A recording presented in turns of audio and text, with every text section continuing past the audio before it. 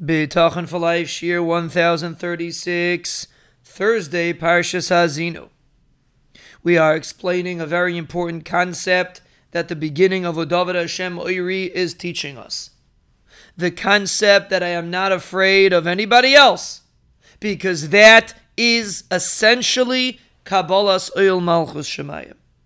That's essentially a demonstration of Hashem Oiri V'Yishi. The clarity of Rosh Hashanah, the Yeshua of Yom Kippurim, comes from the fact that I put myself under the kingdom of HaKadosh Baruch Hu, which essentially means that I push everybody else out.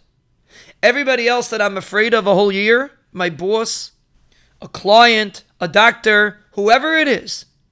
When I crown somebody else, I am taking that crown from the Rebbeinu Shalom and giving it to that individual.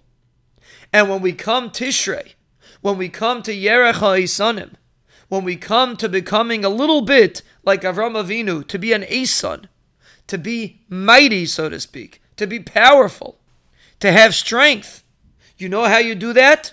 By acknowledging Hashem Ma'oyiz Chayai. The Rebbeinu Shalom is the might of my life. Mimi Efchad, I have no one else to be afraid of. And then the pasuk continues, no matter what's going on, I will not be afraid. And that's a demonstration of my internalization of L'David Hashem Oiri V'Yishi. Hashem Ma'oyiz Chayai. I can only believe truthfully that the Rebbeinu Shalom is my light, my Yeshua, my strength, if everybody else melts away. The second I entertain somebody else, I am minimizing the jurisdiction of HaKadosh Baruch Hu, Rachmana litzlan.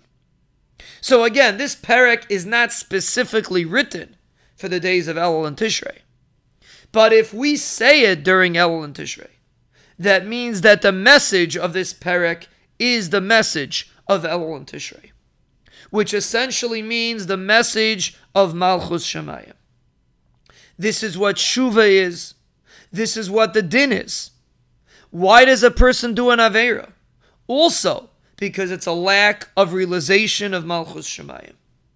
Now again, we have a Yetzer Hara. It's not that the Rebbeinu Shalom expects us to be perfect, but he does expect us during the days to make a little bit of a move to be Mekabel Malchus Shemayim, to try to internalize the all-encompassing control of HaKadosh Baruch Hu.